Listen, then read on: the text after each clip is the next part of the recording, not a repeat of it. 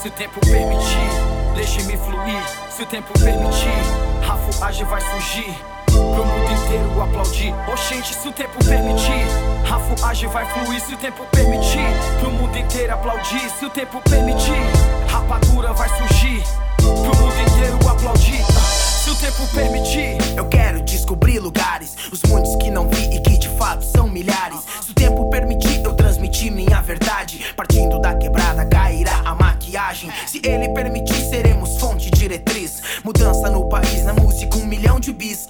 Se o tempo permitir, na vida que nasci, pra rua me ouvir, que a voz não deixe de fluir. Se o tempo permitir que a gente se mantenha firme, eu falo todo time, na fé longe do crime. Se o tempo permitir, aos sentimentos bons que fiquem onde estão, guardados no coração. Se o tempo permitir tudo ser natural, daremos as conquistas na moral, seu valor real. Se o tempo permitir, na vida eu quero mais, honrar a negritude, também nossos ancestrais. Se o tempo permitir, uma vai se abrir, o mundo vai ouvir, todos vão cantar assim, numa voz sem fim, a luz vai nos cobrir. Meu verso no universo, ao infinito, enfim. Se o tempo permitir, uma vai se abrir, o mundo vai ouvir, todos vão cantar assim, numa voz sem fim, a luz vai nos cobrir. Meu verso no universo, ao infinito. Se o tempo permitir, mas que existir, a rima do MC nunca se omitiu. Senti que é em mim, de transmitir, resistir, construir, no ouvir, repelir.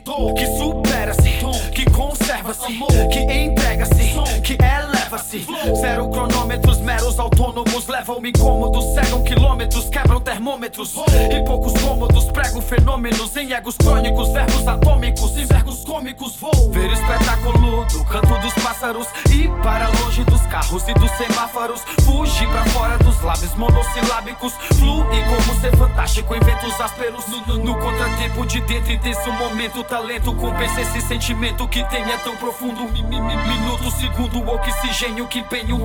Tempo retém o mundo, milênio, mundo roll. Se o tempo permitir, uma vai se abrir, o mundo vai ouvir, todos vão cantar assim, numa voz sem fim, a luz vai nos cobrir. Meu verso no universo, ao infinito, enfim. Se o tempo permitir, uma vai se abrir, o mundo vai ouvir, todos vão cantar assim, numa voz sem fim, a luz vai nos cobrir. Meu verso no universo, ao infinito. Se o tempo permitir falar, pensar, vou lá, chegar pra ver meu bom lugar. Daqui pra ali, vai refletir, brilhar, surgir pra distrair a mente do que não presta, do que causa problema, tirando os inúteis que não somam na cena. Em passos e palcos, sorrisos e abraços. Se o tempo permitir, reforçaremos alguns laços, escassos sentimentos que apertam o peito, emoções do caminho estreito e imperfeito.